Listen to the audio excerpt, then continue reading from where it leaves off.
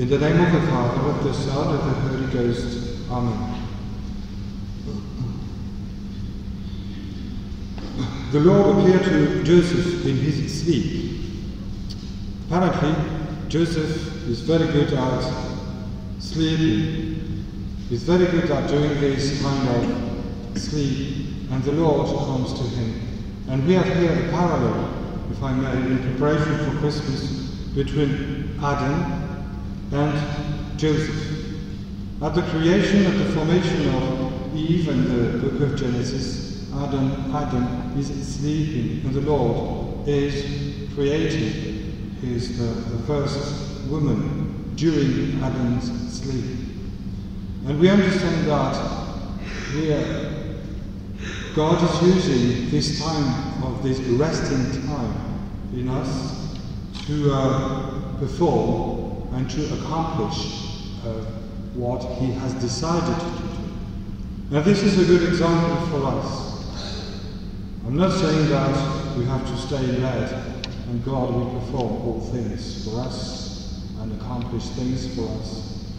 But we definitely have to remember that the silence in prayer and the daily silence we keep and the moment of silence in prayer, this kind of spiritual sleep we save in our daily life is vital to help us answer the will of God. As we prepare for Christmas and the world, and everything sounds very noisy, extremely noisy, and which is probably right in the way that we are busy in these preparations in our houses, putting lights up and everything. But we need to sleep. We need to spare this time in conversation with our Lord Jesus Christ. We need that time to be completely quiet. And if I may encourage you, and I'm encouraging my own self, to spend some time today in silence, before the crib, and make sure that the Lord will appear to us. So we don't need to find words. We don't need to find any human solutions, because the Lord will come. We just need to be completely silent. And silent means that we throw away from our minds and from our lives for a few hours all the human concerns and distractions we can have. This is why Joseph is sleeping, because our Lord is waiting the moment that He is not concerned with anything else. His human nature is at rest, so that the spiritual life can be infused and the Word of God can be performed. He did the same for Adam, He's doing the same for Joseph. And you see, Joseph was awake.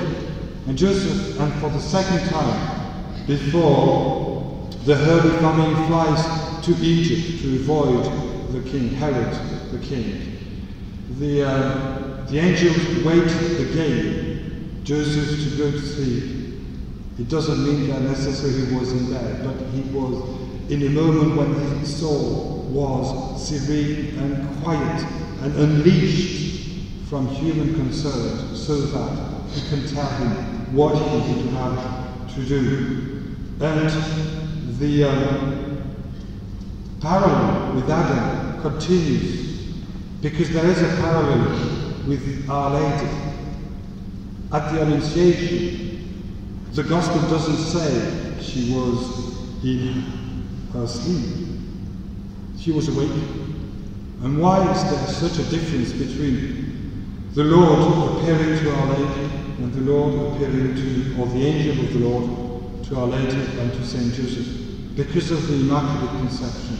Our Lady didn't need that human sleep, or that side of the human nature to rest, because she had no leashes and no attachment, as we know, to human concerns. She had no distractions. She didn't need to spiritually rest because she was constantly in following our Lord's will. She was constantly listening to the voice of the Lord, constantly. She didn't have to have a sort of a spare or a separate moment when the angel of the Lord would appear to her. She did not need that because she had no sins and no links to, or unbalanced links to the world. May it be our own attitude during these hours of preparation to the Nativity and for the visit, not only of the angel of the Lord, but to the Lord himself in the crib. In the name of the Father, of the Son, of the Holy Ghost. Amen.